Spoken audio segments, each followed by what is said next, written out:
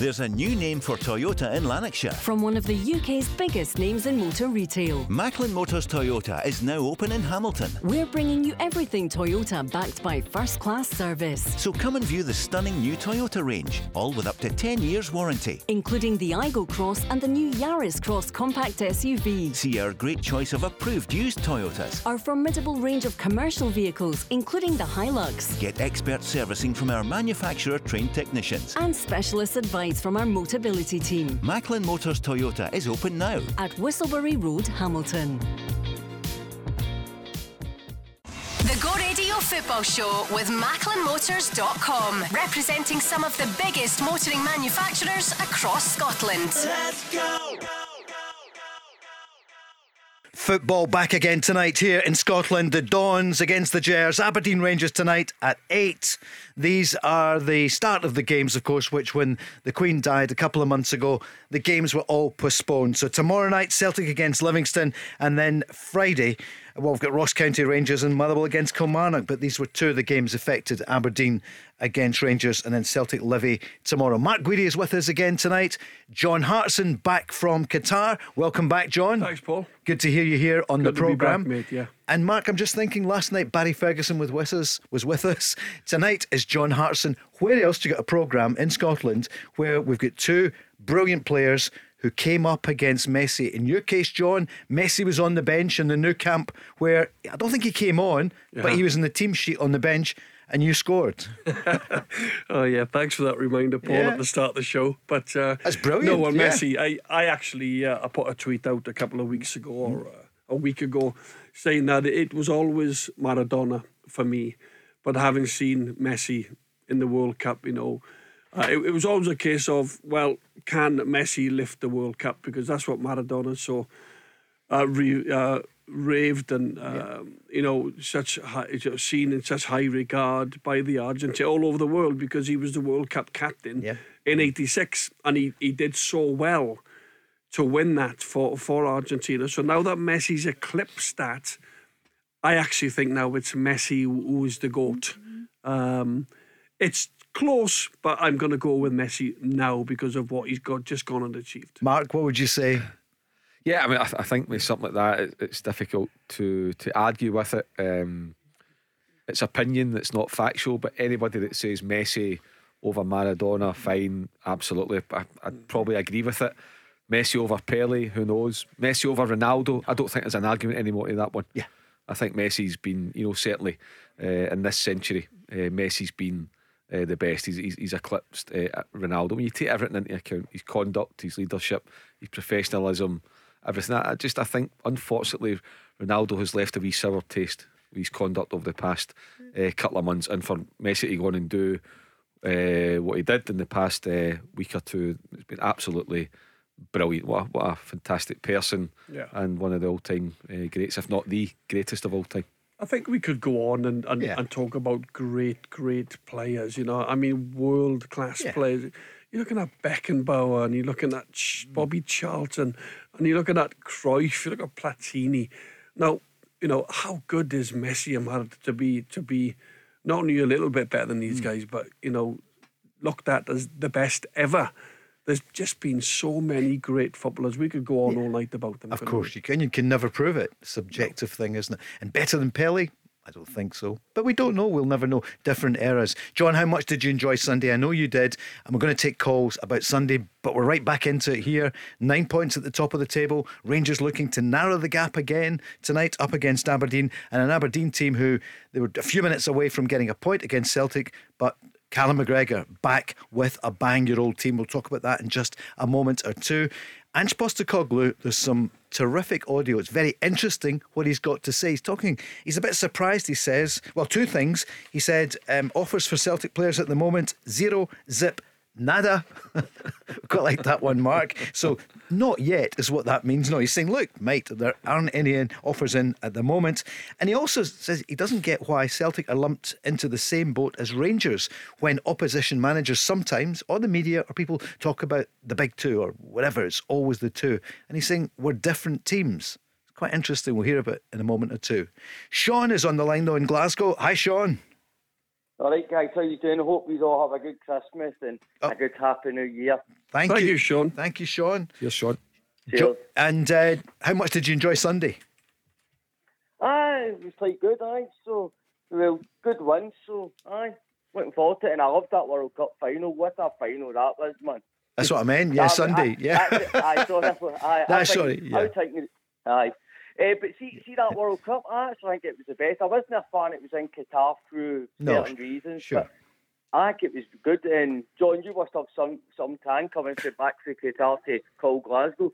Yeah, good shout. Well, the climate was a bit different out there, Sean, to be honest. But no, I thoroughly enjoyed it. It was. I thought the Qatari people were ever so friendly. There was no issues around the stadiums. The supporters, the stadiums were 98% full most of the games.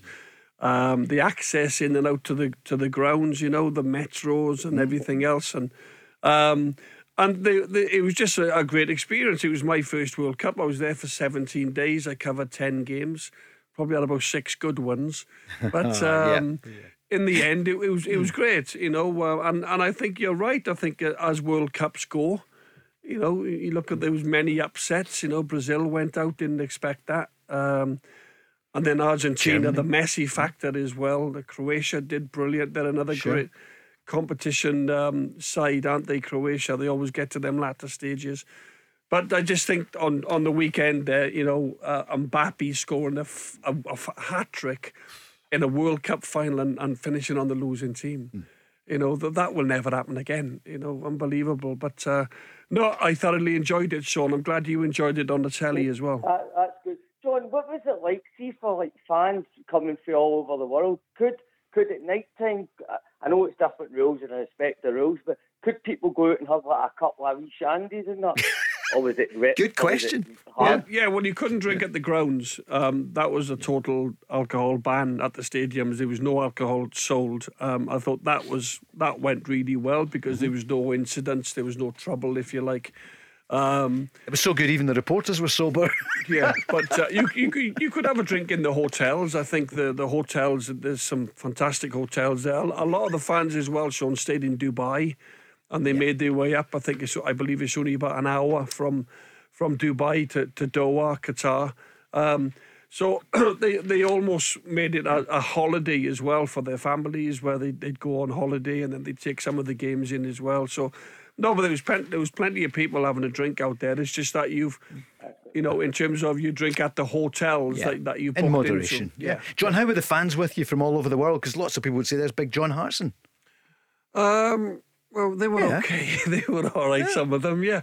But I did the England Wales game, but obviously I got myself up for it, and obviously we got absolutely thumped. I think England were far superior in every single area of the pitch. I think from a Wales point of view, Paul, they almost they were well below par. Their big players, if you like, weren't fit. Bale, Ramsey and Joe Allen, they just weren't fit.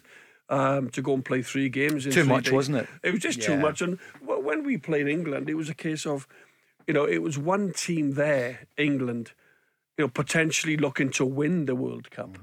And there was another team there, Wales, that were just delighted to be there. Yeah. Do you think you were too delighted, the team, not you personally? Do you think maybe they should have given a bit more? Should he maybe have rested Bale? Well, the performances were poor. They were toothless. Ramsey. They were toothless in the games. But the whole euphoria, the proudness of the country, getting to their first World Cup in 64 years, which it was huge for a small country like we Wales. get it, yeah. But obviously, having got there, the performance levels in the games just weren't up to standard. And I think Robert Page have said that he needs to have there'll be an inquest when they get back, and now they start the Euros now, don't they, in March? So that'll be interesting whether the Bale, Ramsey, whether these guys will continue playing for Wales. We're thinking about the McGinns and the Robertsons and who's going to be there for Scotland. We hope, of course, in the Americas in 3.5 years' time. Sean, what about a far-off land? Well, Aberdeen tonight for you. What are you thinking? Aberdeen against Rangers. You could have Connor Goldson back. Yeah, I heard that on Sky, so that'll be good news if he's back. I don't think he'll play 90 minutes if he plays. I would probably expect he'll be on the bench, to be honest. But I'm quite confident tonight. I think Rangers might win 3-0 tonight, because I don't think Aberdeen really played that well against Celtic, so I think they had one shot, if even they did have one shot. So I think Rangers will win 3-0. I think it'll be a quite comfortable game. I think it'll be Goldson and Ben Davies tonight. I think, Mark, that's how Rangers will line up, and that's what it looks like at the back. And they missed that, didn't they, in the game against Hibs? Just that. Yeah, proper defenders. Yeah. I think certainly Michael Beale hinted that would be the case yesterday, and he'll be keen. He'll probably, at the moment, he'll see that as his first choice defensive partnership. And he'll want to get that going and try and get minutes under the belt, get the relationship going again. He'll not want to look too far ahead, but obviously, the Celtic game in January certainly will be on his mind. But the Celtic game becomes irrelevant if you don't win tonight. You don't win on Friday, you don't win next midweek. So he'll want to get that partnership up and running, because whether it's Kyogo or whether it's Giakoumakis or whoever through the middle for Celtic at Ibrox on January 2nd, they've got the potential to give the Rangers defensive partnership a torrid time. John, let's throw it to you right away. We don't have the teams yet, but it looks as though it will be Goldson and Ben Davies. Again, he's been in and out, not seen enough of him, but he's a player with he came with quite a reputation. I know he didn't make it at Liverpool, but Klopp doesn't sign you unless you've got something. What do you think is going to happen tonight? Sean feels Rangers confidently to win. Yeah, well, the only reason why Goldson won't play is if he probably feels it's a little bit too early. Maybe he needs another 3 or 4 days on the training ground. I don't know, but other than that, it's a big game. It's Aberdeen away. I think Aberdeen have to be a little bit more expansive. I think they have to come out in terms of trying to attack, which they never did. I think Jim Goodwin took responsibility for that. Would you blame him? Yes, in a way. I just thought that number one, you can't go toe to toe with Celtic. All right, you've got to go a little bit defensively. You've got to go a little bit. You can't go gung-ho against Celtic. You have to set your team up to defend. I don't care if you're home or away, because I used to love teams coming to Celtic Park, Paul. They're having a real go, but very seldom did they come away with anything. The teams that came, they were set up, organised, efficient, and really hard to break down. And for 82 minutes, Aberdeen were, although Celtic had 30-odd attempts. I think they had 10 attempts on target. But I just think that with Aberdeen having to come out tonight and change the way they go about the game, I think that will open the game up, and I think Rangers will take advantage of that and win the game. Barry was saying last night, well, I asked him, didn't we? We said, what about a night for Ryan Kent? We've said that so many times, but if Aberdeen do have the same formation, I know they've got Liam Scales back tonight, but they will be hard to break down, and Barry said it needs a special moment from somebody, maybe a Ryan Kent. I think it will take a moment of magic, a mazy, whatever you want to call it, maybe a wee break of the ball. But I think Ryan Kent, the season that Rangers won the title under Steven Gerrard, opening day fixture was at Pittodrie, and Ryan Kent scored the winning goal, the only goal of the game, when they won 1-0. So he's got a bit of form up there. I thought he looked the part against Hibernian last week, but he's got to do it more often. And tonight will be a bigger test, because it was a very open game at Ibrox last midweek. Tonight, I think that Aberdeen will have pretty much 10 men behind the ball, and then they'll pick their moments to try and counter. But the onus will be on Rangers to go and take the game, and Rangers have got to win. Michael Beale's still got to show that he's worthy of being the Rangers manager, and you're only worthy of being the Rangers manager if you can go to places like Pittodrie and win. Here's Michael Beale. My focus at the minute is two things really. Is to give the team real clarity on how we want to play, to make us hard to beat and also good with the ball, but also it's to recover the injuries that we have, because it's in my 3.5 years here previously, we never had a situation like this. I think last week we probably had an 11 unavailable as strong as the 11 we had on the pitch. Now, if they're all available, it makes us strong Rangers here in training and then into the games. But at the moment, you would say we're more vulnerable than what we have been in many a year. Going to hear from Ange Postecoglou now. Sean, stay with us for a moment or two. Ange Postecoglou this afternoon, ahead of the game tomorrow, Celtic against Livingston. We'll hear him talk about Aberdeen. But first of all, he said some of the perception, he's surprised by some managers and the media and the way people lump the big two together all the time. Not really, and I don't think there's anything wrong with that. I mean, I don't see any issue with... I assume, Jim set up his team on the weekend to try and get a result against us. And I think every manager tries to do that.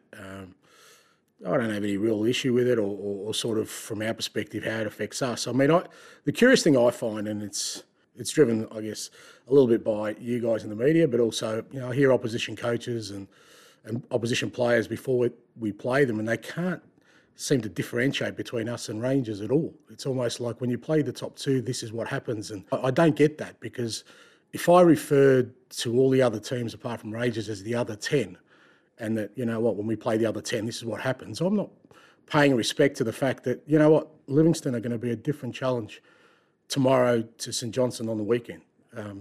Different, even though they may play defensively, different ways they do that. Playing them home is different to playing them away.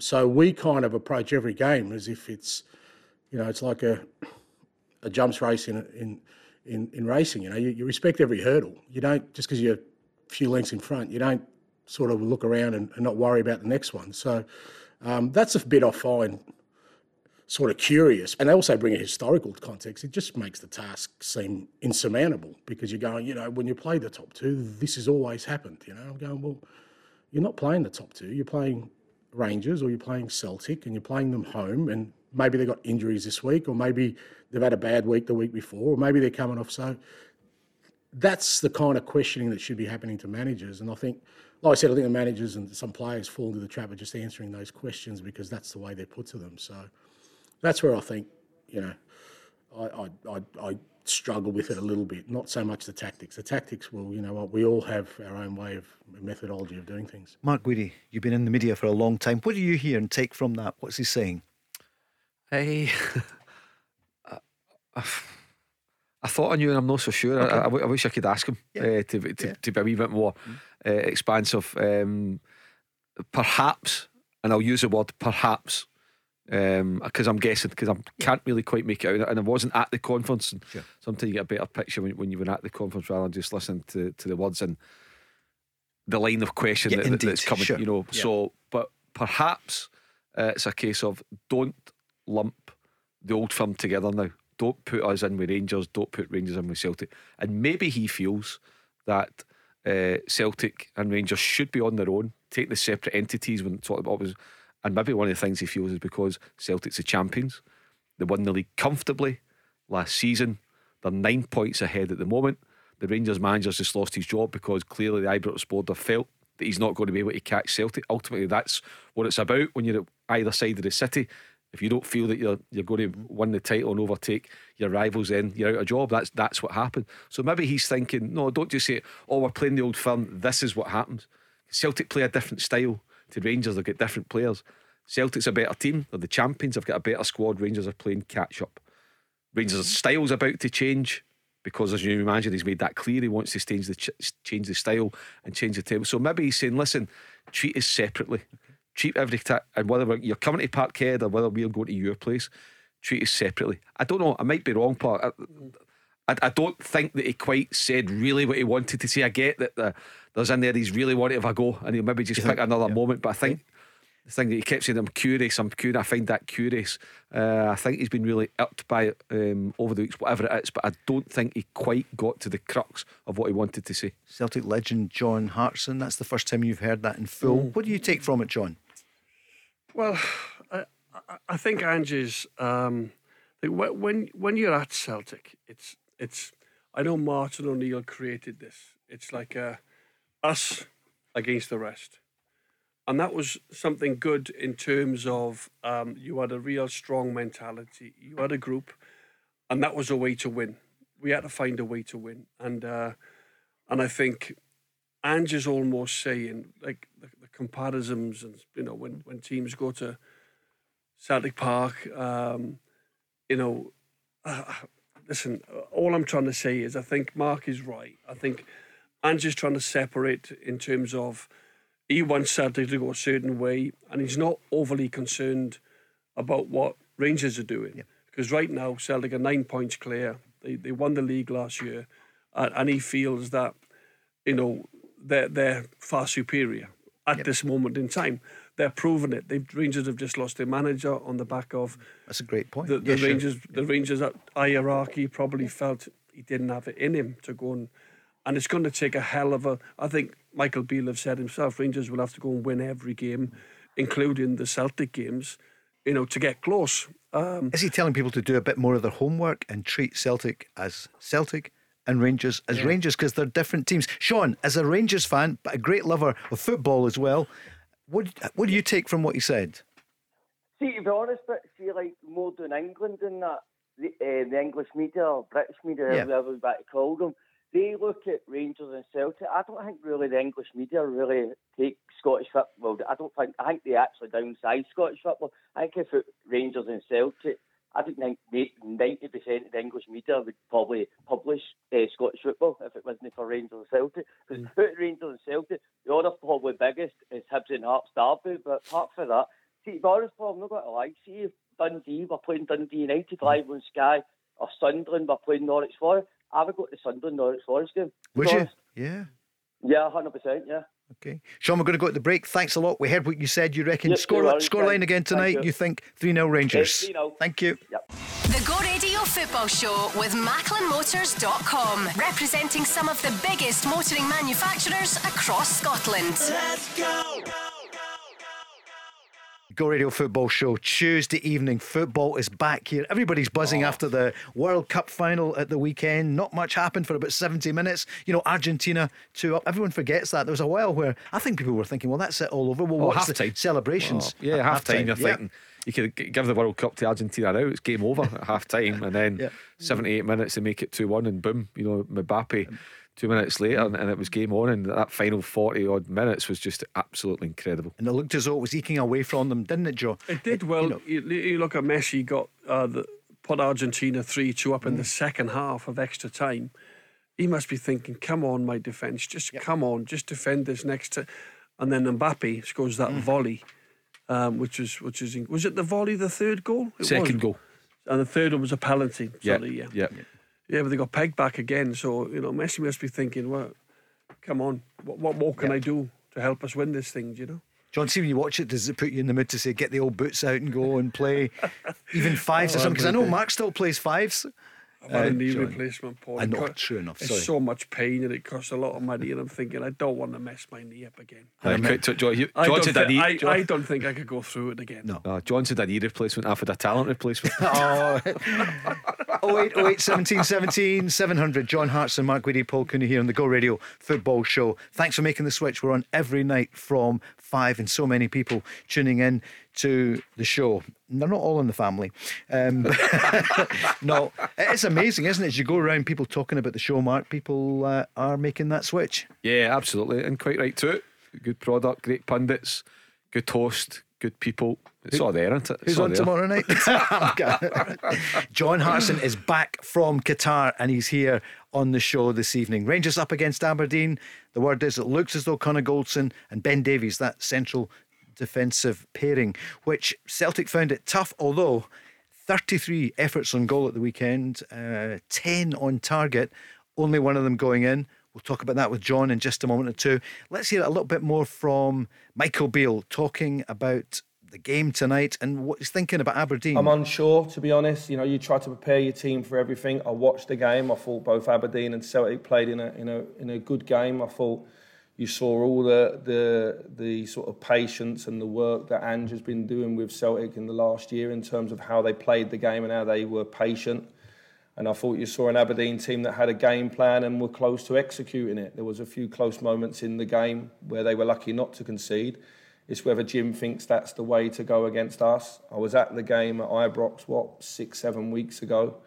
And obviously we played very well in that game. And so you're unsure, you just prepare your team for everything you can. I've been up there and had some feisty encounters in the past, but it's two new managers in that. Obviously that was Stephen and Derek, and they were fantastic games. I thought they were everything that was good about Scottish football. So I'm enjoying going up there, or will enjoy going up there, because I think it's a good game. Rangers line-up will bring in a wee well. We're going to ask you how you think they will line up. We know about the central defensive pairing. For Aberdeen, would you expect many changes?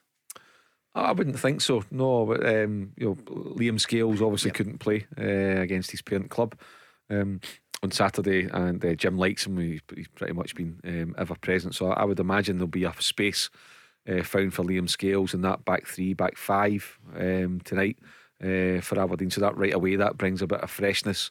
But your main guys will be your McCrorys and guys like that, and then up front that they'll just want to see more of a threat. Get it, Rangers, and just open up a little bit more. But I still think that they'll be tight. They'll be really, really tight because what you've got to remember about Jim Goodwin, all the criticism that he's had, and this applies to any manager when they're playing against Celtic or Rangers, particularly Celtic, because of their attacking threat. They've got a greater attacking threat than what Rangers have, is that they set up in order to try and get something at the game.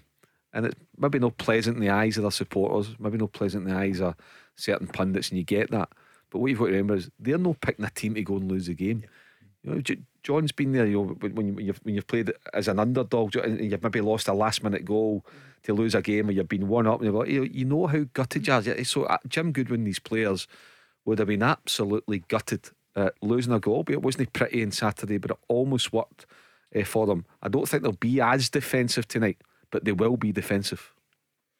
Yeah, I think Jim came out and almost admitted that his team had been too defensive and never offered hardly anything going forward. But I go back to, if you try and take Celtic on now, you've got to have some sort of threat in the game, in particular when you're home in front of your home fans.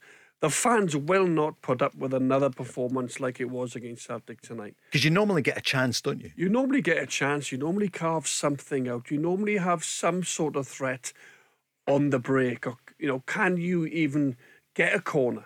Can you get a free kick? In Celtic's defensive third, if you like.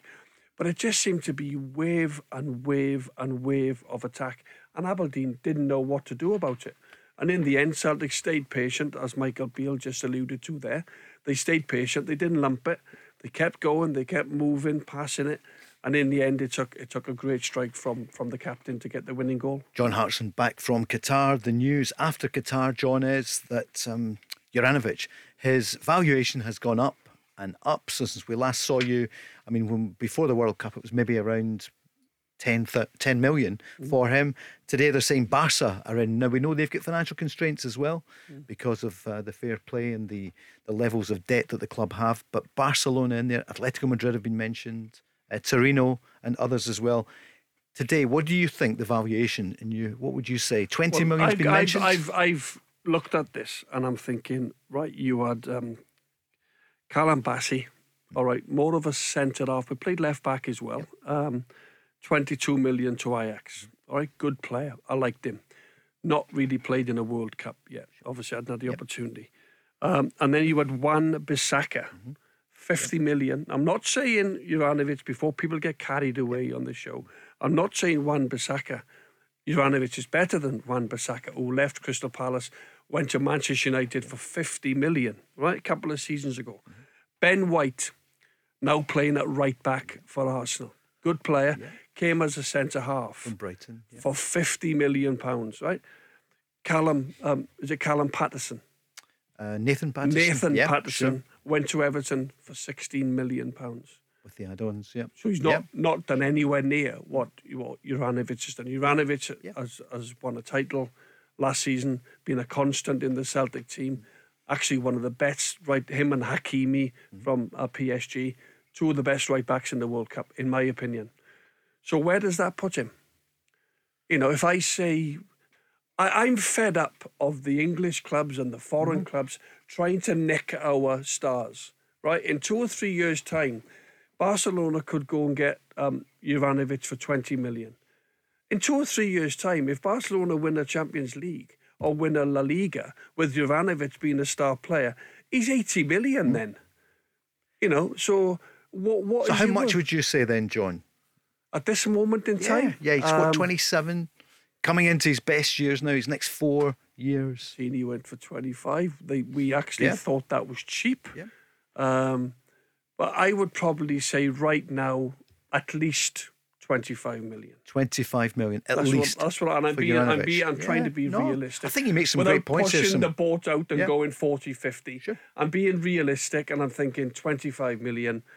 And then they'll probably accept that. Mark, on the back of having 2 other right backs at the club. Yeah, sure. Mark, the game is dominated more and more by stats, and John's backed up there with the Calvin Bassies and Wan-Bissaka. He's not saying it's 50 million, no. 25 million. I don't think 25 is unrealistic. I think what the good thing for Celtic is, and where it could end up getting to 25, is because there appears to be an auction about to start.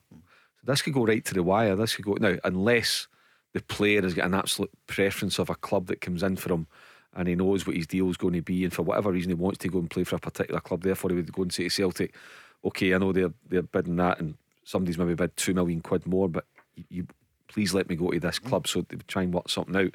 So I don't think 25 can be ruled out. The only reason my view is on it, it's probably high teens, 17, 18, is because of his age.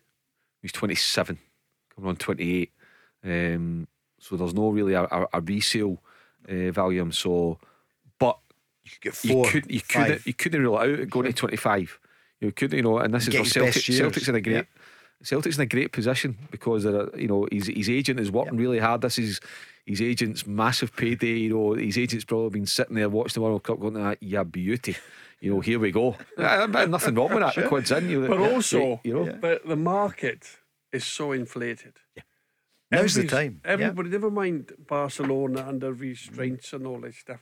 They want the player. They'll pay what Celtic value him at. And Mark is spot on. It's like selling your house. If you've got 2 or 3 people wanting your house, that's bingo, isn't it? Because whoever goes to the highest bidder. Yep. And that's the same as a footballer. If you've got 2 or 3 clubs, unless the player bingo. specifically wants to go and play. I don't think there's many players that turn down Barcelona if that seems to be correct. So the manager Ange Postecoglou was asked today about speculation about players. Here's what he had to say about the Juranovic situation. Again, all this speculation. Well, I can tell you right now, we don't have an offer for any player. So, people can talk about offers and clubs wanting, but I can't spend my time chasing shadows of what's in the press every morning, because I'd be spending my whole day talking to players. As I keep saying to people, what I see is what's before me every day here at training. If there's an issue, or if players have things put in front of them about their future, I'm sure they'll come and see me, and Michael will speak to their representatives. But right now, there's nothing. Zero. Zip. Nada. Niente.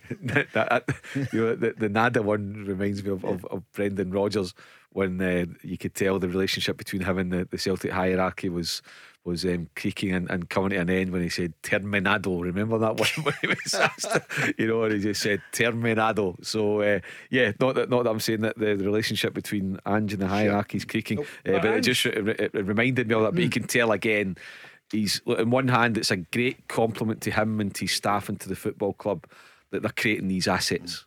Absolutely no doubt about it. But on the other hand, he's getting hacked off with it, sure. really, and you can understand why. Yeah, Ange bats an awful lot of things away. He's very clever in terms of, because he knows if he says anything, what he's worth or what potentially he's worth. It's a headline, and then it upsets maybe the player or the agent or the possibility of him moving on, but.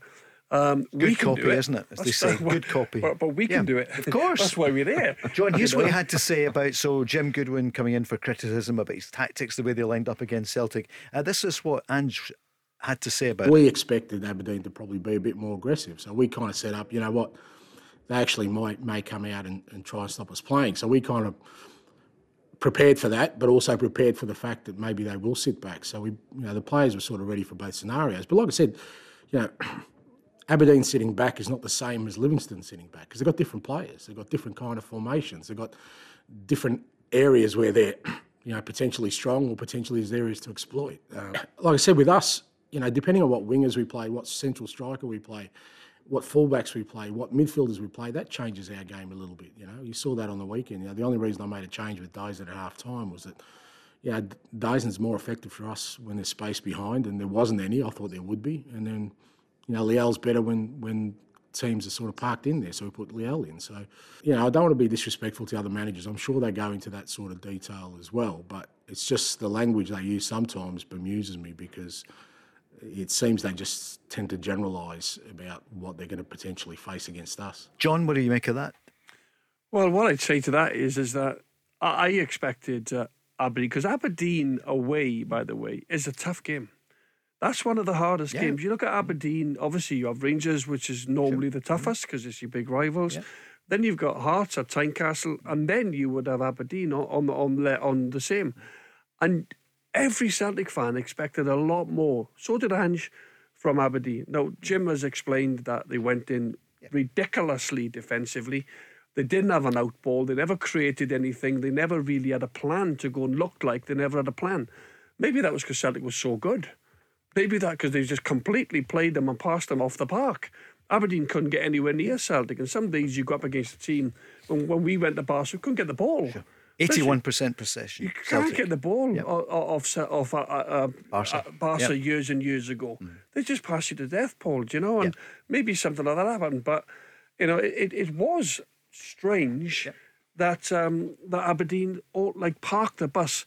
But as Ange just alluded to there, they were 7 or 8 minutes from getting a result. And in the end, if Callum McGregor hadn't scored, then Jim Goodwin would have been loaded. More on this, and also build up to the Rangers game, and a bit more from Ange. He's speaking about Livingston tomorrow, next. The Go Radio Football Show with MacklinMotors.com, representing some of the biggest motoring manufacturers across Scotland. Let's go! We'll go to Aberdeen Rangers shortly. The news we understand is that Connor Goldson and Ben Davies will start for Rangers, and I think for Aberdeen just the only change probably Liam Scales. Of course he couldn't play against his, what do we call it, the mother club, because he's on loan from Celtic. Ange Postecoglou today sounded a bit baffled why in Scotland, he's been here a year and a half, people lump Rangers and Celtic together most of the time. Some of the managers do when they speak about playing in Glasgow against the Glasgow Big Two, and also maybe the media as well. But he spoke about Livingston tomorrow night, and he talks about tactics, and he talks about how the clubs sometimes get lumped together. Yeah, David's one that he does put a lot of research into what teams they're playing. Although he's another one that tends to talk about the two of us rather than me singularly. And it's always a difficult challenge, because the thing with Livingston is that that kind of irrespective of who they play against, they have a certain style and they stick to it, and it's difficult to play against, which gives them some sort of certainty going into every game. Because if you kind of chop and change every week, it can put players in that little bit of area of uncertainty if things don't go well. But we've played them a few times now. As I said, it's a different challenge at home to away. Tomorrow it's at Celtic Park, where we can do certain things that are difficult for us to do on their turf, but it'll be a good challenge for us. Obviously, their game got cancelled on the weekend, so they're coming off a pretty long break, and that can work one or two ways. They're going to have a hell of a lot of energy, and we're going to have to expect that early on. Or if they're not quite at it early on, then we can take advantage of it. Obviously, at the start, speaking about David Martindale, the Livy coach, was that a pop? I'm starting to get a wee bit more now. I think he's like, as he said earlier as well, but there too, when I'm not playing, when it's not Celtic v Rangers and I'm playing one of the other 10, if we want to call them that, he said I wouldn't have the same game plan for the other 10. I wouldn't just describe every pre-match press conference as, we're playing St Johnstone stroke Motherwell stroke Dundee United stroke Livy, and just lump them all into the same kind of chat, the same preparation, the same personnel. He was giving you a wee insight into his thought process of his team selection in terms of the two scenarios that were potentially going to come out against Aberdeen. He went for Maeda. It didn't work because Aberdeen were so defensive and so deep, so he switched it and brought on Abada. So you can understand what he's saying, and again I think it's a message to the other managers: when you are coming to play against us, treat us as an individual club, treat my players as their own set of players, and treat me as my own manager. Don't put me in the same bracket as Michael Beale. Don't put my players in the same bracket as the Rangers players, and don't put my football club in the same bracket as Rangers, because it's a totally different challenge. And the challenge he's described, without saying it, is we're a more difficult challenge. We are the champions We're a distance ahead of Rangers, and we have better players and a stronger squad. So treat us differently, as I treat you differently, because I don't just lump you all into a bracket of 10. It's a fair point. You can see where he's coming from, and I'm sure the same would apply to Michael Beale across the road. He'd want Rangers to be treated in that way too. John, as a great Celtic striker of the past, who would you play tomorrow night? Who would start for you, Kyogo or Giakoumakis? I think Giakoumakis came on at the weekend, and I thought he played as if he's in talks about a new deal. Or at this moment in time, the word is they can't quite compromise and come to a situation. We'll come back. Yep. Sorry, that suits both parties. I think I play Giakoumakis now. I give him a run. And, let's see what he's made of. Let's see, he's already shown that he's a fantastic striker. And it's a shame that they really, at this moment in time, they're still in talks and there's no concrete agreement. So we're led to believe.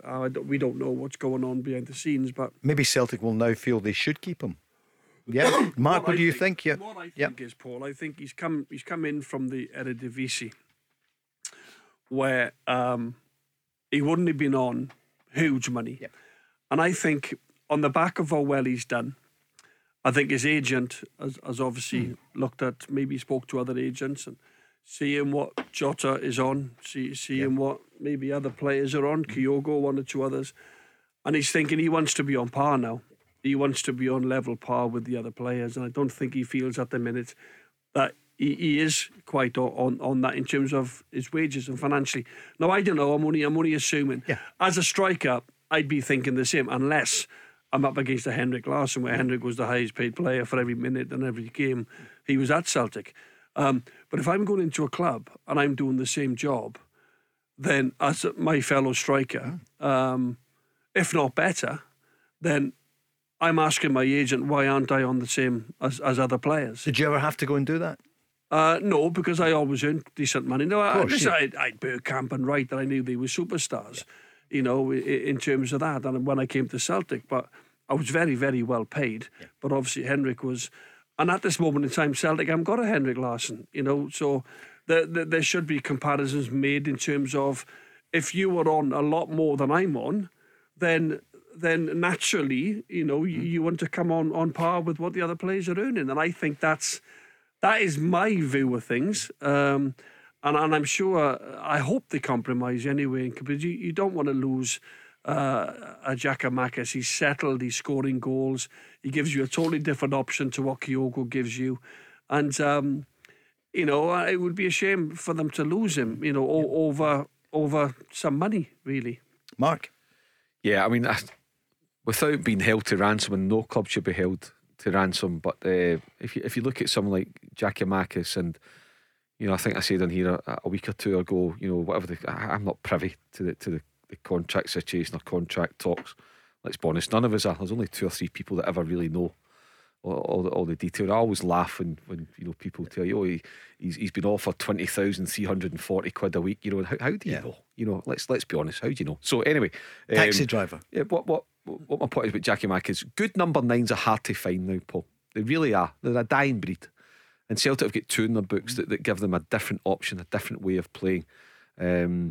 What I would say is, again, without being held to ransom, but I would do everything in my power to keep Giakoumakis at the club. And see if that means that you think he's worth 5th, whatever he earns now, and you think, actually, I'd happily bump him up to 15 grand a week, but Giakoumakis wants 18 or whatever it may be. I would find the difference in that under that kind of scenario. If it's a sake of 3 or 4 grand a week, find the money, because he's a good professional. The club knows he can do the business. He's a fantastic finisher. Look at some of the finishes that he comes away with. And he's been a big part of what Celtic have achieved under Ange Postecoglou. Now, if you lose him, I don't know if there's anybody in for him. I've heard the manager state quite clearly, which Juranovic and anybody else, there are no bids in for any players. Albeit it doesn't matter anyway, because players can't go to January the 1st. But I would find a way of keeping Giakoumakis, unless he's hell bent on leaving, unless it's for whatever reason there's a breakdown. And he doesn't want to stay. But I would imagine there'd be, under the right circumstance, a willingness from Giakoumakis to stay at Celtic. and financially, I would find a way to make it happen. We'd forgotten how much money Big John was earning when he mentioned Arsenal and all the rest, and he's got you maybe in the Secret Santa. I think you're okay in the Go Radio Secret Santa. Big John will be spending some of that dosh on you. Secret Are you Santa? not in it? No, I've also been given a custard pie. It won't have done Giakoumakis' case any harm at the weekend. People said that when he came on, that you could see a difference. You need options, but strikers, in Celtic had 81% possession, 33 attempts on goal, 10 of them on target, and only 1 goal coming Paul, from Cal. I don't think it comes down to that. I think Giakoumakis at the weekend, he does what he normally does. He comes on, he ruffles a few feathers, he competes for headers, he tries to hold the ball up and obviously build the play. I don't think it comes down about his performance. I think his performances have been outstanding. Remember, this is a boy who's had to be patient at times as well. When Ange's gone with Kyogo a lot of the time as his main striker, Giakoumakis has come in and not let anybody down. So I don't think it's about that. I just think obviously the agent might have got involved, and all of a sudden the agent might be asking a little bit more than what Celtic actually think that he's worth. There can be loads of things that this boils down to, but as Mark said there, I hope Celtic can compromise and come to a deal that suits both parties. Here's the injury update ahead of Celtic Livy tomorrow. Yeah, Sayed's back, so he's good, and everyone got through the weekend all well. So in terms of obviously James McCarthy still out, and Walshy who's probably another couple of weeks away, but and obviously Josip's away, but out of the weekend, Sayed's back, trained the last couple of days and fit and available. Haksabanovic, the first one there, back from the World Cup. And Rangers, ahead of the news just now. This was Michael Beale's injury update. In terms of injuries, nothing really to report from the game the other day.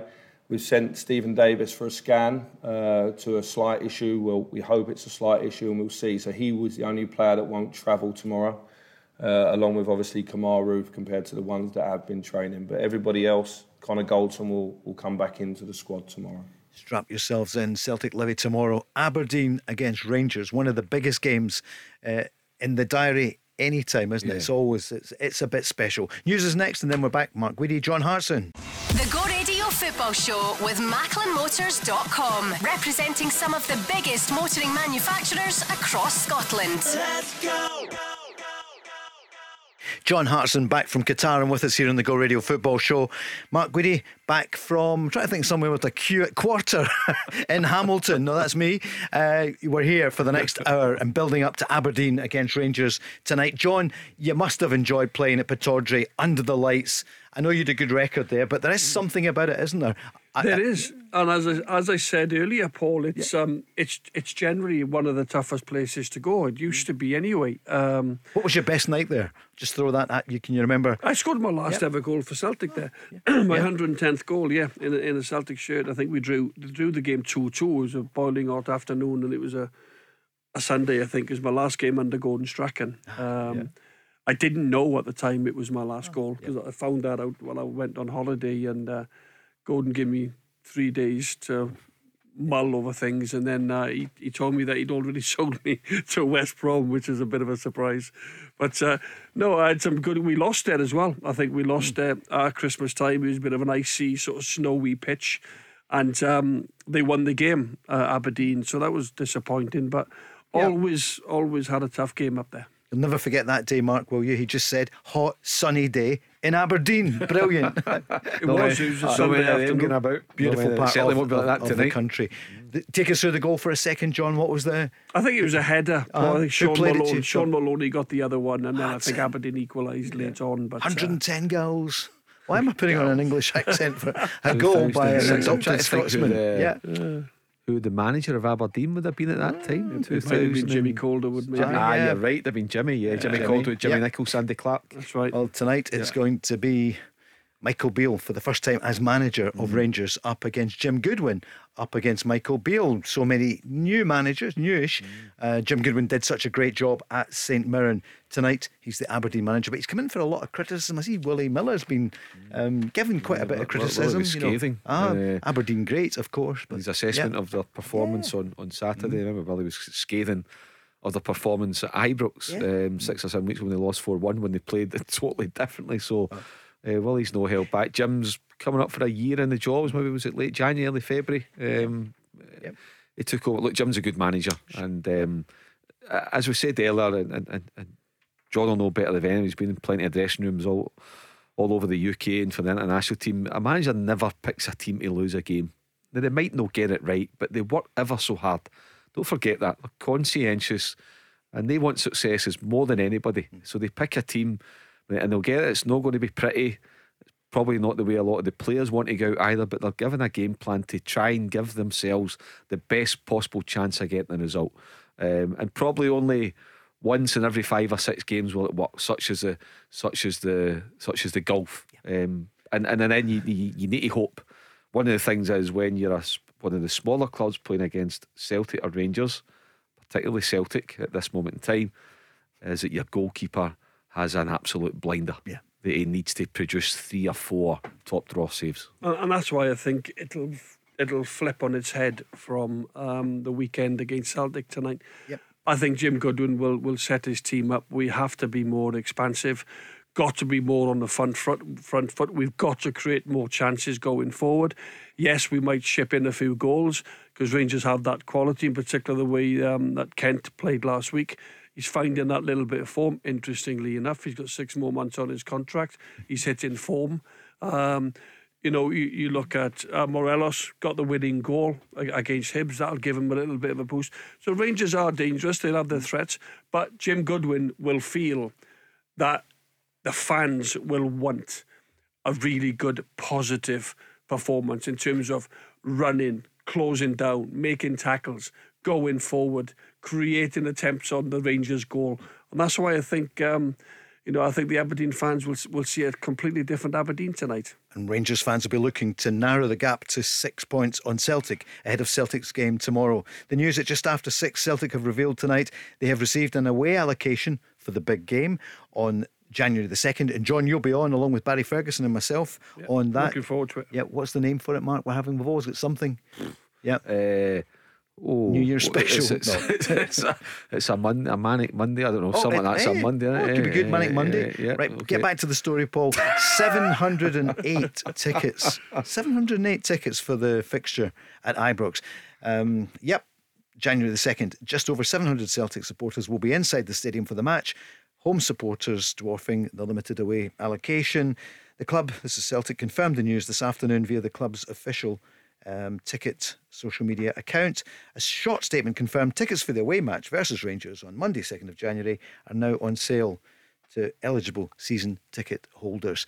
We've talked about it many times. Such a shame. Takes away from the occasion. But we knew that. We knew the allocation. No, sure. We Both knew of them it was do. I know. 700. It'll be the same for Rangers fans when they come to Celtic Park. And it does. We've spoken about it many times. They weren't exactly going to give Celtic 5,000 or 6,000. Being nine points behind and God knows how many goals. So they will try and get that advantage, obviously, by filling the ground with home supporters. That's why I believe they did it in the first place. Rangers were the first team to act, and then Celtic came back and said, well, if you're doing that, we'll do the same. It was Dave King that triggered it off 3, maybe 4 years ago. And I don't think it'll ever go back, Paul. In order for that to happen, it would take one of the clubs to go and approach the other one and say, right, can we find a way here of getting back to the way it used to be? I don't think that's going to happen now. I think that's pretty much set forevermore. Goal difference is 17, John, isn't it? Why don't you think it'll happen, Mark? What's it? They're not going to budge. Nobody's going to. Because it would be. It's fantastic when. When there's 5 or 6 Rangers fans at Celtic Park and vice versa. But here's what the clubs will say to you, John. It adds to the game, it adds to the atmosphere. Well, you've asked Mark a question. Mark, what would you say to John? I think financially, first and foremost, because they sell those season tickets. So right away, that's money guaranteed in the bank.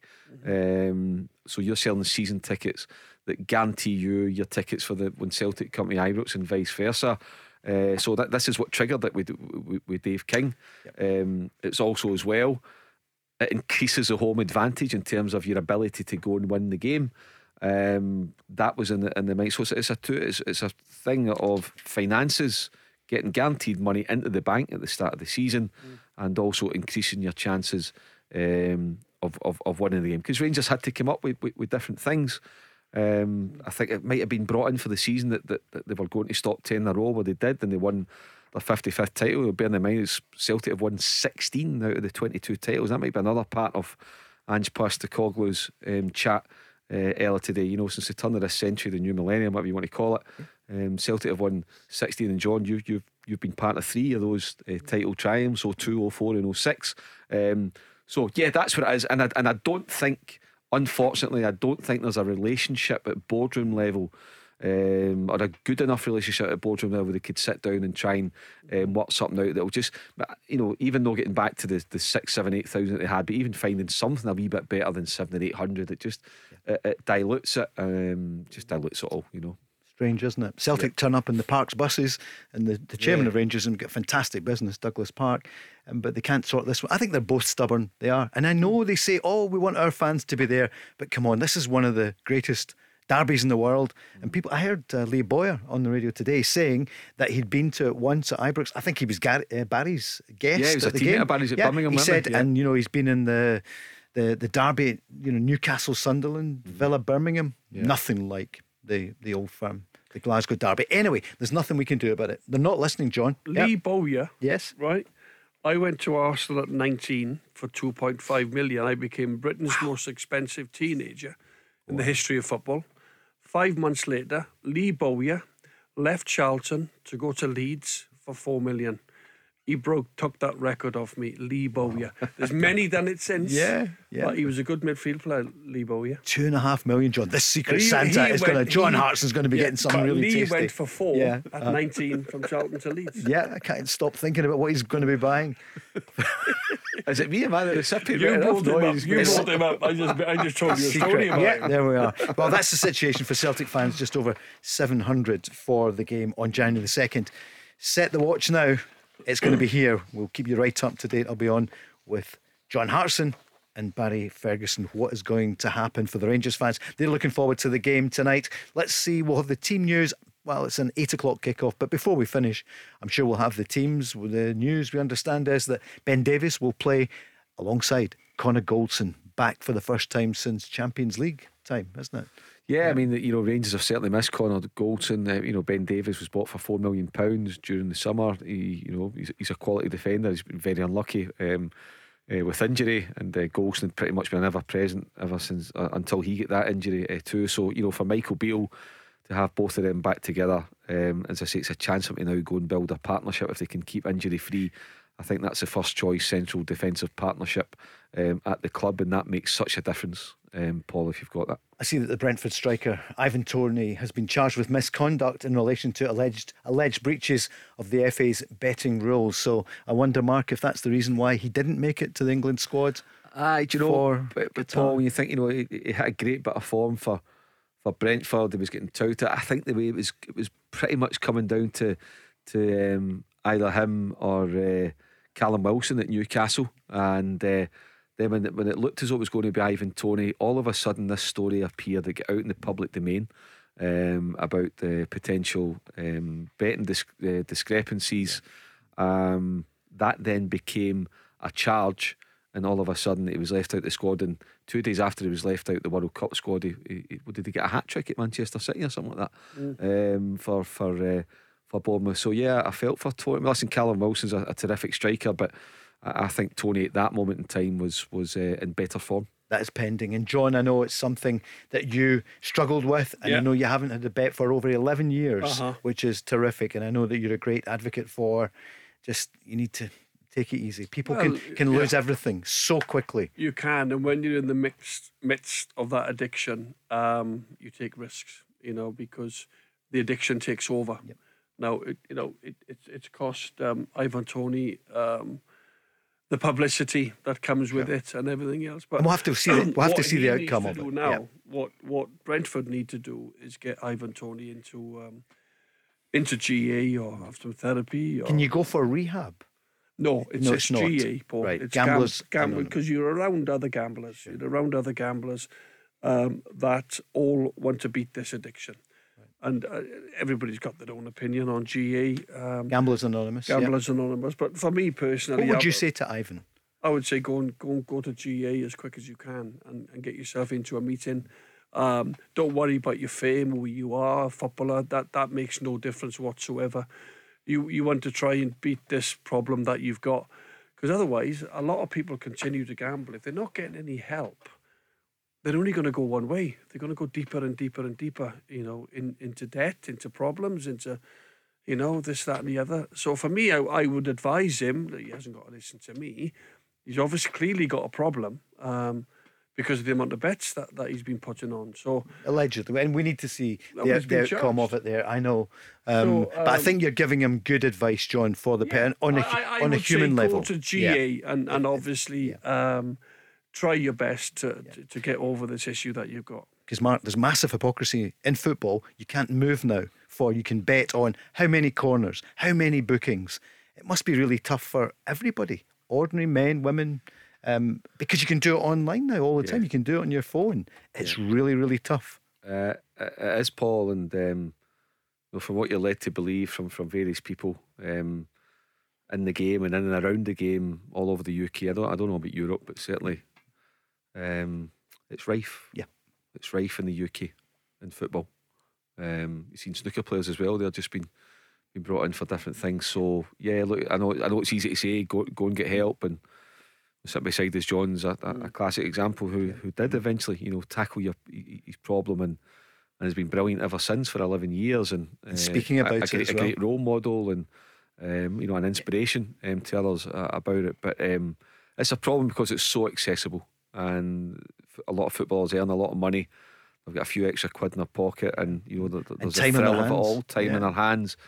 All you need a mobile phone, and you don't need to walk into a bookie shop anymore. So look, it's all the things there, but it's a big part in football. John Hartson, Paul Cooney and Mark Guidi on the Go Radio Football Show with Macklin Motors. We are motoring towards the 8 o'clock kickoff. Aberdeen against Rangers. Here's Michael Beale speaking about a few things, including Ryan Kent. Yeah, he might be sick of me because he's known me since he's 14, and he probably thinks, who's this guy coming back in again? But no, on a personal level, it's nice to work with Ryan. He's the sort of player that I like. Very two-footed. He's actually someone that you'd actually say to your academy players like Yanis Hadji to watch, because, very two-footed, can go both ways. I like him to be a bit more free. I think that's fair to say. I don't like him playing on one side of the pitch. I like him to have the licence to roam, and you're right, he's coming into his best years, and let's hope that those years are here at Rangers. And he's been speaking about the identity he wants for his Rangers. Yeah, I think it's important that we just continue with our identity. I thought first half the other night you saw an anxious team, an anxious crowd, which will happen when you concede so early and then concede straight after scoring yourself. So at half time it was important that we just focused on trying to play in the identity that we discussed and we've been training, and we did that second half. And I think at this moment in time for us, that's the most important thing, to try and get performance happy. I think that will double up with the results. I certainly don't just want to go all for the result and no style or substance, because I think over a while we might get tripped up with that. It's important we get to the style that we want as quickly as possible. John? Yeah, well, he's obviously a very talented coach. Had a good spell at QPR, although they were on a bit of a poor run when he left for Rangers. Worked with Steven Gerrard exceptionally well the year that Rangers won the title. So, he's been in the game a lot longer than I have in terms of the coaching side and the managing side of it now. But for all that identity, and you've got to get the basics right. If you can't defend set pieces, then, you can have an identity, you can have a style, you can have whichever way you want to set your team up. He's on about giving Ryan Kent there a bit more space. What he means by that is Ryan Kent's got to try and get away from his potential marker, be in space so that he's always available to get the ball, and he's always available to get on the half turn and run at the opposition. That's what he's good at, Ryan Kent. He can go around the outside, he can cut inside, he can get shots away. He's a very, very good player.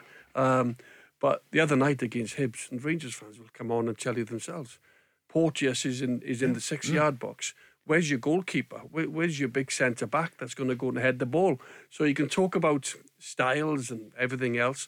The second goal, the gap in between the two Rangers defenders, it was wide open, wasn't it? So for me, yeah, absolutely. He talks a lot of sense. He seems to know what he's talking about. But those basic defending rules apply to any team. That's why Goldson and Davies is music to his ears that they're back tonight, Mark. Yeah, it's so important. For any team to be successful, got to have a good goalkeeper. It's all saying the spine of the team, Paul, but you need a partnership. You need a couple of right good midfielders, and you need somebody that can find the back of the net. Should McGregor have come for it?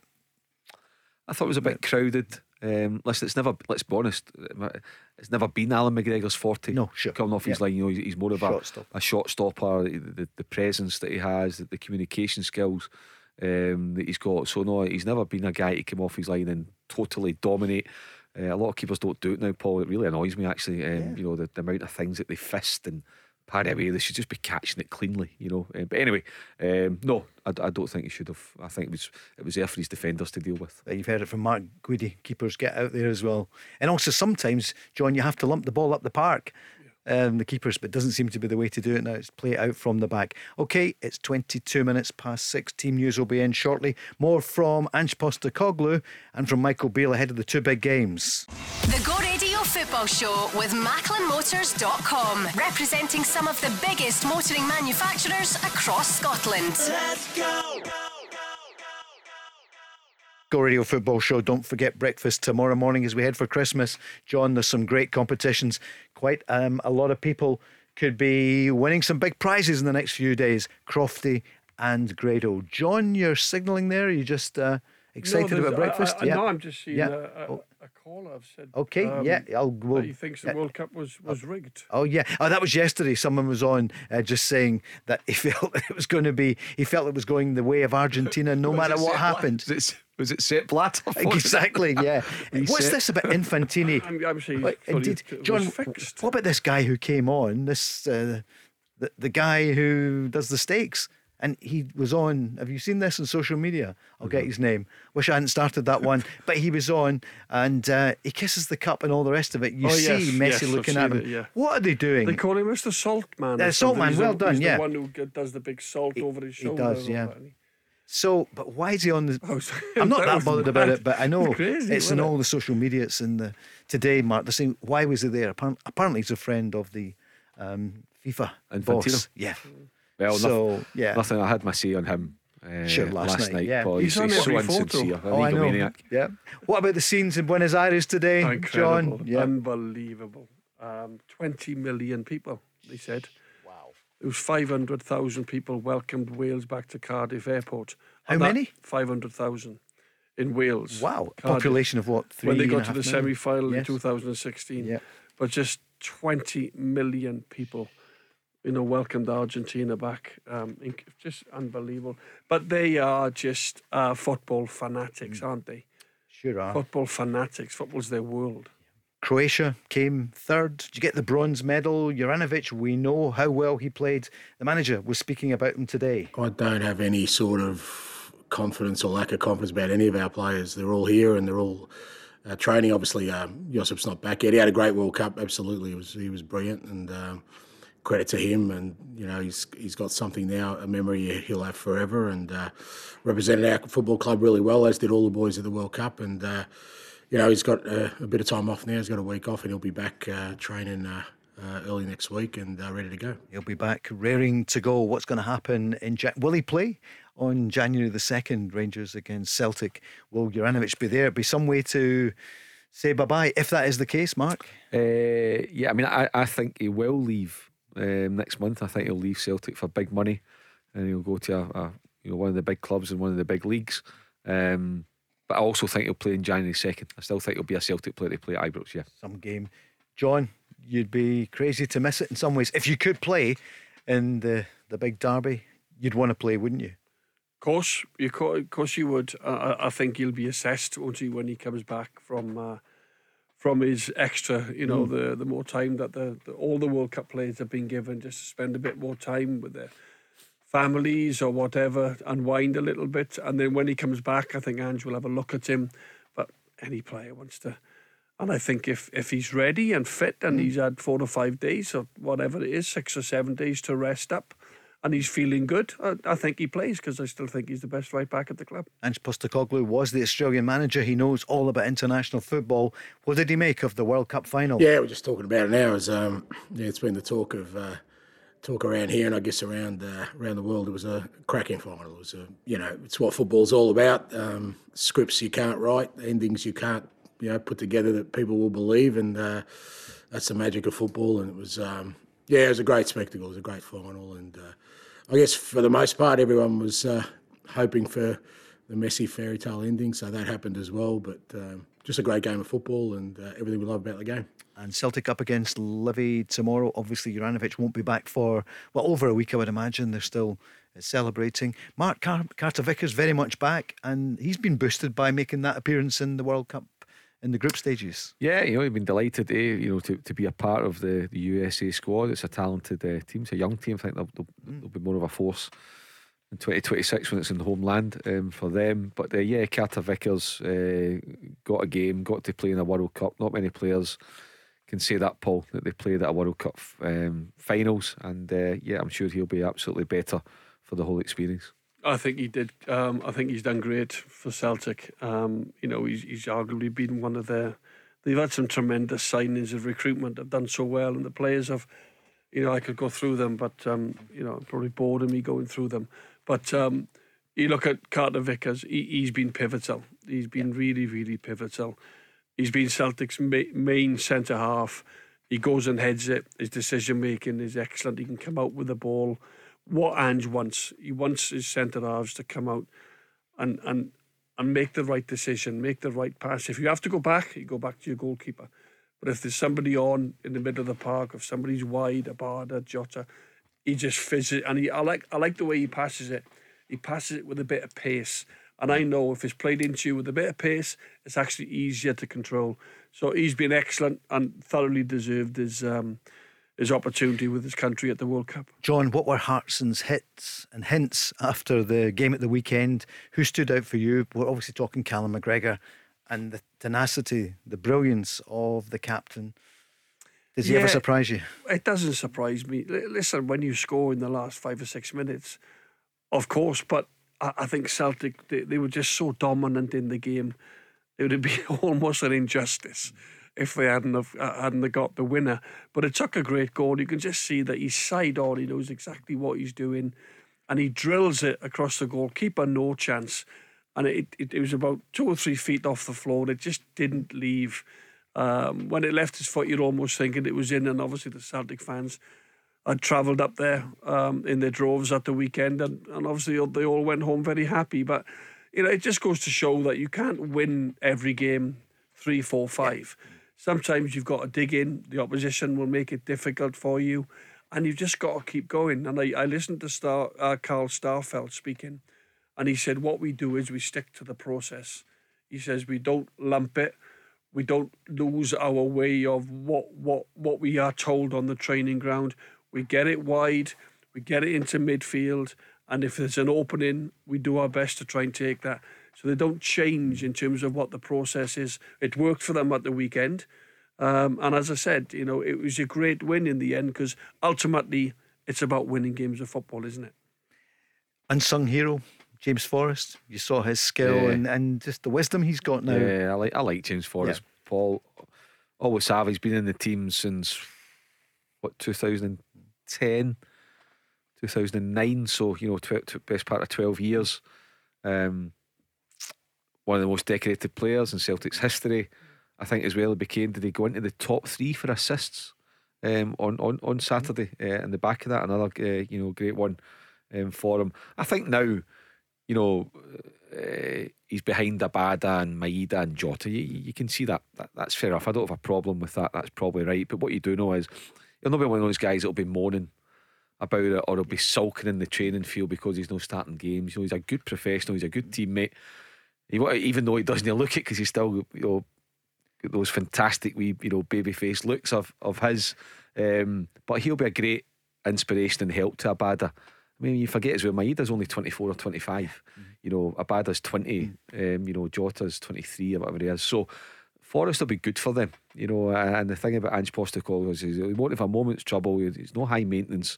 and James Forrest, a really good guy to have about the building. And I'm sure, I don't know if there's anything official in place, but I think he'll be next in line to get a testimonial for Celtic too, and it'll be well deserved for him. And John, the manager, explained why Maeda came off. Was it half time? Brought him off because just Aberdeen defending so deep that Maeda, his style is not to cut in, but Abada provides that. There was no space in behind. Really, Maeda likes to run, dart in between the defenders and get in behind, but there was no space because Aberdeen defended so deep. And it was good, James Forrest, for me, going back to what Mark, he's a Celtic legend. Who gets 100 goals and 100 assists? That's numbers that, not many people get to that level. And there was a lot of Celtic players left last season, but it was interesting that Ange gave James a new contract. He obviously saw a role for him at the club, and he's coming into form. He's in his, he's how old is now, James? 30, 31? 31. He must be. He's got an awful lot of experience, and why wouldn't Ange call on that experience? That's exactly what he's doing. John, you had 110 goals for Celtic. Yep. How many assists did we record?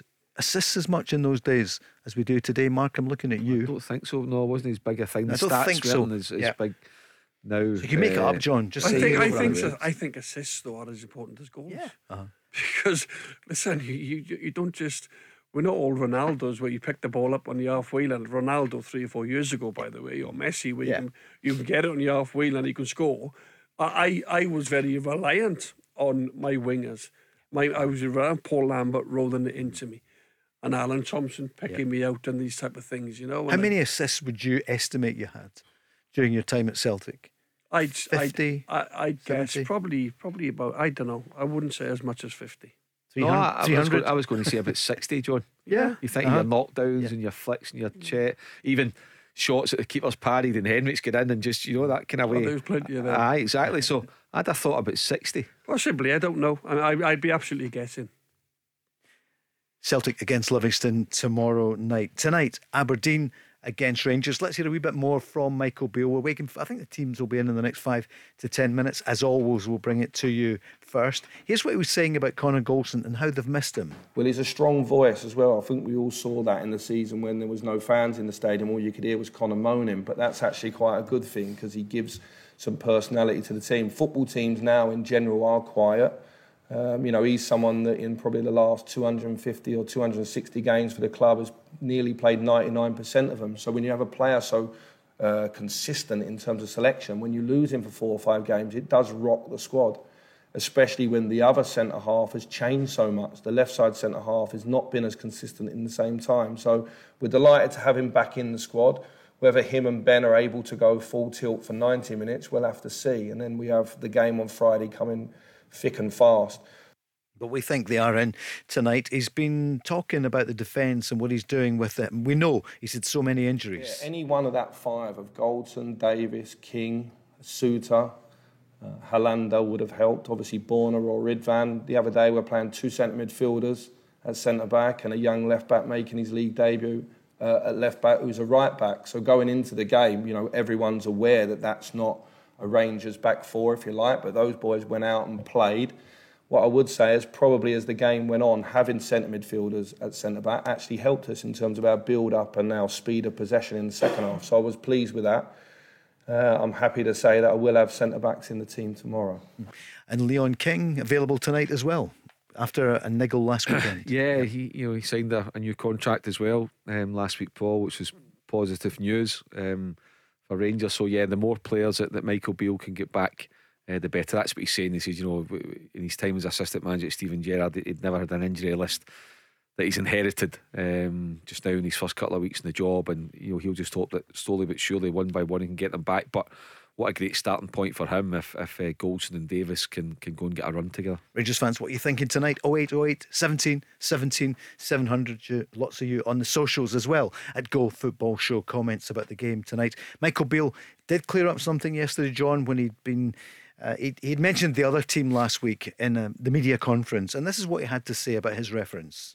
The other day I used the term other team. Listen, I'm new back into the country, lads. I didn't get where I am being disrespectful to anybody. I was asked a question, you're 9 points behind, and my answer was, well, we have to win and the other team has to lose some. That wasn't in any way disrespectful. I want to cut that short where that is. I've got no issue with naming the other team's names, Celtic, Aberdeen, Hibs, whoever it is. No way am I ever going to be disrespectful. Between now and the end of the season, we have to win every game, including 3 Old Firms, and pick up the goal difference to get in front. So we know it's a tough ask. So in that comment, that was a very innocent comment that's been taken too far. I'm a coach that respects come back into this league because I enjoy it. I think there's very good managers in this league. I think, as I said, no one in this league gets to buy a ready-made player. Everybody in this league has to have a development plan. I think what Ange Postecoglou has done in his time is very impressive. Very clear about that, Mark. Yeah. He cleared it up and made sure that he made a point of mentioning Celtic by name, mentioning Ange Postecoglou by name, mentioned the facts of where the title race stands just now, mentioned the facts that his peers are, they're sort of, as I said last night, Paul, he is the manager of Rangers. He's got a fantastic job.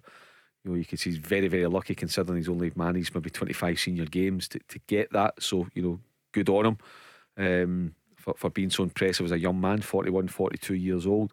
But, you look round the SPFL Premiership and he's right. A lot more experienced managers than him. Managers that have won things from Callum Davidson to Derek McInnes, so you look at those guys that are around the league, and you say, he's got like Jim Goodwin, who's got probably 150 games to 200 games as a manager under his belt already. So but what is, he's got a massive job, a very a great privilege to be a manager of Rangers, but with that comes a huge weight of expectation.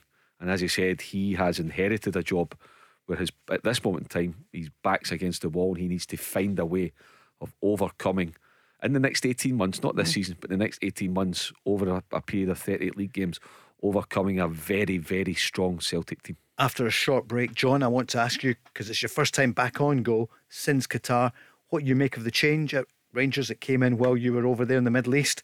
GVB out, Michael Beale in. That's coming next. The Go Radio Football Show with MacklinMotors.com, representing some of the biggest motoring manufacturers across Scotland. Let's go! Paul Cooney with John Hartson and Mark Guidi just a couple of days after one of the great football games. Don't know if it was the best ever. One of the best World Cup finals, though, probably since 1986, before our time. But it was a terrific performance. Mbappe scoring a hat-trick. Francis has been on saying to you, John, it wasn't a hat-trick, but Henrik Larsson scoring a double in that European final that you helped to take Celtic there. That must have been a heartbreak as well. For Mbappe, scores a hat-trick and misses out. And Henrik must have felt, well, how did he feel after Seville, scoring a double? Well, only he could tell you that. But I remember him scoring his 199th and 200th Saturday goal that night. And his leap for one of the goals, I think he might have been, and the angle, how he managed to get that goal, it was incredible when you slow it down. But Henrik, he defied logic, didn't he? He could do things that other players couldn't do. That's what made him so special. John, Mark, here's the Rangers team for tonight. I'll read it as it's come in. McGregor in goals, of course. Tavernier, Goldson, Sands, Devine, Kamara, Jack, Tillman, Fashion Sakala, Kent and Morelos. On the bench, McLaughlin, Lundstrom on the bench, Matondo, Wright, Davies, he's on the bench, McCann, Arfield, King and Lowry. Mark? Yeah, if you shape it up, Paul, in terms of if you compare it to the starting 11 against Hibernian, from what I can see, one change, and that is Goldson in for Lundstrom. So if you shape it up, McGregor in goals, back four, Tavernier, Goldson, Sands, Young Devine at left back again. Your two holding mids, Kamara and Jack, and then it's Tillman, Kent and Sakala in behind Morelos. And as you say, strong bench for Rangers: John Lundstrom, Rabbi Matondo, Scott Arfield, and Ben Davis on the bench. So it's a strong starting 11, and just the one change from the team that beat Hibs 3-2. Rangers going for it, you would say. I'll give you the Aberdeen lineup. Kel Roos, who played well at the weekend. McCrory, the ex-Rangers man. Scales of Celtic, of course, on loan. Stewart and Barron. Majowski and Duke. Ramadani, Clarkson, Coulson and Richardson. Obviously, this is not how they will line up on the bench. Lewis, Mackenzie, Morris, Bejuan, Watkins, Hayes, Duncan, Milne and Ramirez. Yeah, the main two for Aberdeen, Paul, in terms of middle to front that have got the potential to cause Rangers problems are Majowski and Duke. You know, Duke and Majowski have got a bit about them. They know their way to go. Good tricks, you know. So, you know, if Aberdeen are going to get any joy tonight and in terms of scoring goals, then I would imagine Majowski and Duke will be at the heart of it. John, what are you thinking? Rangers, very attack-minded side there, going for it. I'm not surprised there's only one change from the Hibs win. I like that. You know, if you've just won and you've played well, then you know you wouldn't expect to come out of the team. At this moment in time, Morelos got his goal. He would take a bit of momentum from that. How did he look to you, John? I thought he looked all right. Yeah, I think it's like everything else, Paul. You can't get fit when you're sitting on the bench getting 15. You know, and Cholak's been the main man. He was GVB's main man, wasn't he? Yeah. And I thought Morelos' ego was way out way out the. He couldn't handle that, Morelos, obviously, and that sometimes can throw you off as a player. Now under under Michael Beale, he's starting, so he's got the shirt. All he can do is score goals and play well and help build up the play. And with the likes of Tillman, who I thought was really good against Hibs, and Kent, you know, he's relying on these guys to go and make him chances. But Aberdeen tonight, those players will have a licence to go and take the shackles off from the weekend. Now, I know it's Rangers, you have to show them a bit of respect. You can't go gung-ho and throw bodies forward and leave gaps at the back for Rangers to counter against you. But they have to be better than what they were at the weekend against Celtic. And I believe they will, because they'll have more freedom from the manager. They've got to go and attack more. Lundstrom on the bench, Mark, what's your thoughts? The form's been up and down. Yeah, I mean, season. It's funny that because you think it was Steven Gerrard that signed John Lundstrom, a big signing, big wages by all accounts. But he never get going under Steven Gerrard and Michael Beale. It was only when Giovanni Van Bronckhorst in that for whatever reason, it might have just been by accident, but who knows. But anyway, Lundstrom really kicked on and looked the part. He was a big part of the success that Rangers had last season in terms of getting the Europa League final and winning the Scottish Cup. This season, under Van Bronckhorst, before he lost his job, he didn't hit the heights again, as has been the case with a lot of Rangers players. But you just wonder if Beale still sees the John Lundstrom that he worked with in that first 3 months where he couldn't get going. Because he's gone for Jack and he's gone for Kamara, guys that he worked with a lot and really liked and get a lot out of, and then quite rightly he's gone with Goldson back in it, and he's preferred Sands to Lundstrom in terms of being a partner. So look, Lundstrom will have a big part to play for Rangers this season, but he's maybe just got to start finding the form that he had under Van Bronckhorst from January to May.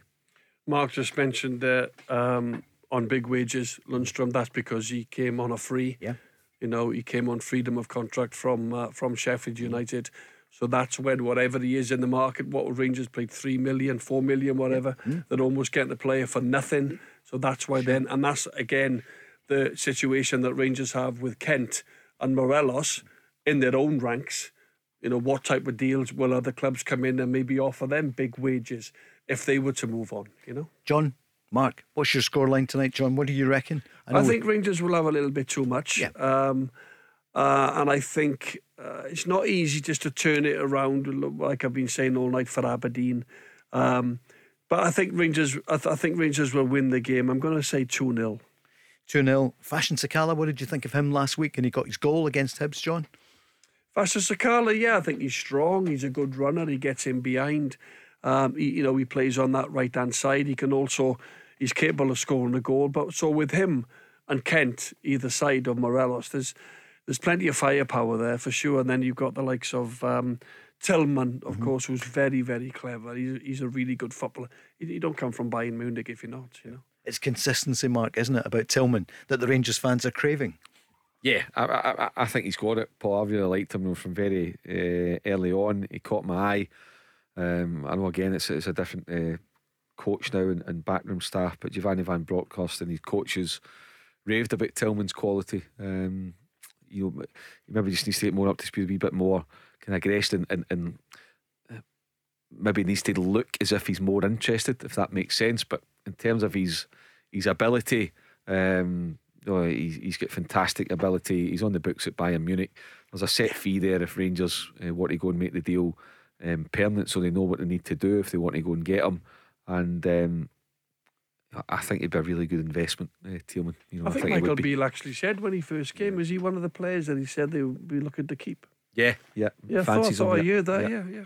Depending what the money is, of course, as it's always the case for any football club, especially here in Scotland. John, I want to ask you about Michael Beale's appointment after we hear from the manager for the last time before the match tonight, speaking about the challenge against Aberdeen. I'm unsure, to be honest. You try to prepare your team for everything. I watched the game. I thought both Aberdeen and Celtic played in a good game. I thought you saw all the sort of patience and the work that Ange has been doing with Celtic in the last year in terms of how they played the game and how they were patient.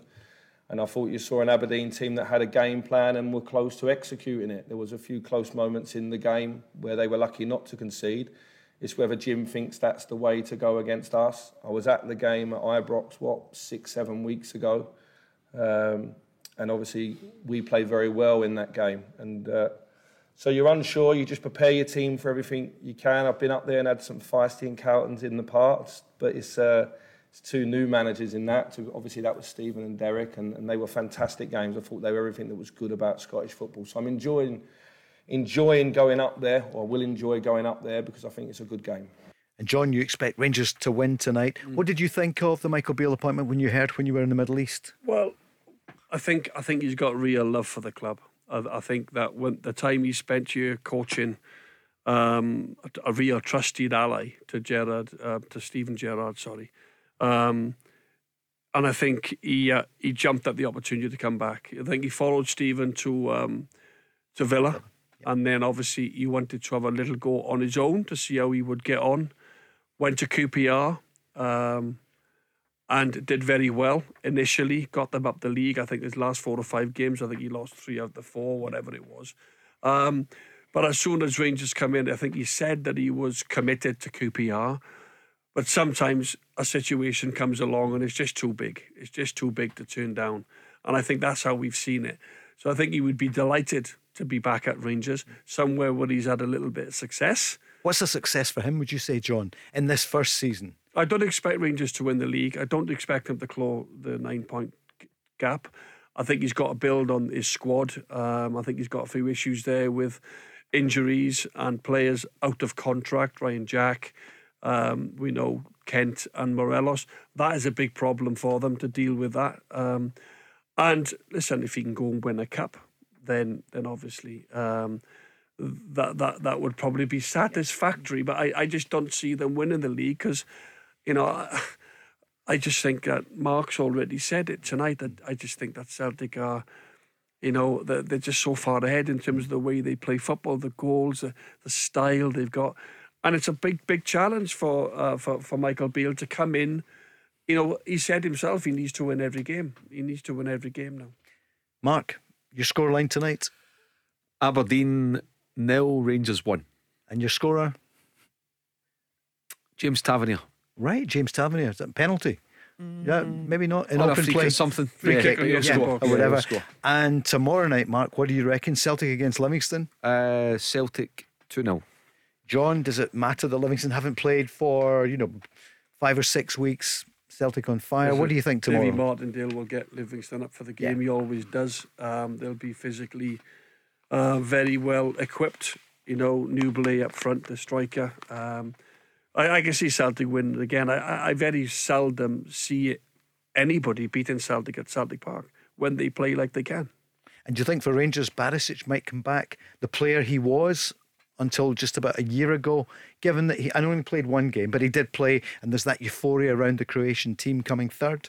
Yeah, I've always liked Barisic. A couple of years ago they tried to sell him, didn't they? He was almost doing a lap of honour at one stage.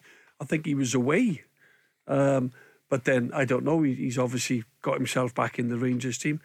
I like him. I think when he gets forward, he's got tremendous delivery from the left-hand side.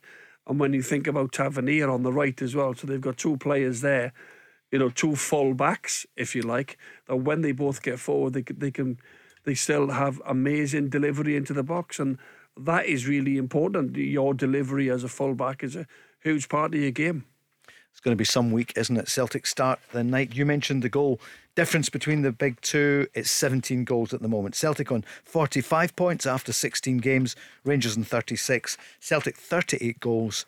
Rangers on 21. Then come Aberdeen on 25. Hearts on 24 along with St Johnstone. Livingston 23. St Mirren 21. Hibs on 20. Motherwell on 17. Ross County 15 along with Kilmarnock. And Dundee United on 12. One of our listeners, Jackie Bird, is listening. There's a big show on BBC One tonight, Scotland's People.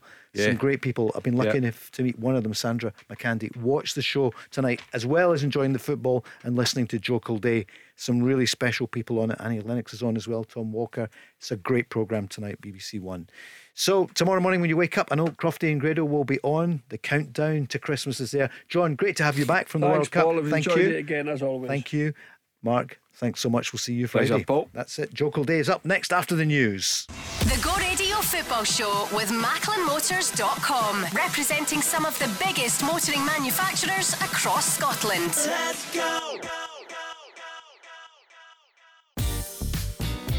There's a new name for Toyota in Lanarkshire. From one of the UK's biggest names in motor retail. Macklin Motors Toyota is now open in Hamilton. We're bringing you everything Toyota, backed by first-class service. So come and view the stunning new Toyota range, all with up to 10 years warranty. Including the Igo Cross and the new Yaris Cross compact SUV. See our great choice of approved used Toyotas. Our formidable range of commercial vehicles, including the Hilux. Get expert servicing from our manufacturer-trained technicians. And specialist advice from our Motability team. Macklin Motors Toyota is open now at Whistlebury Road, Hamilton.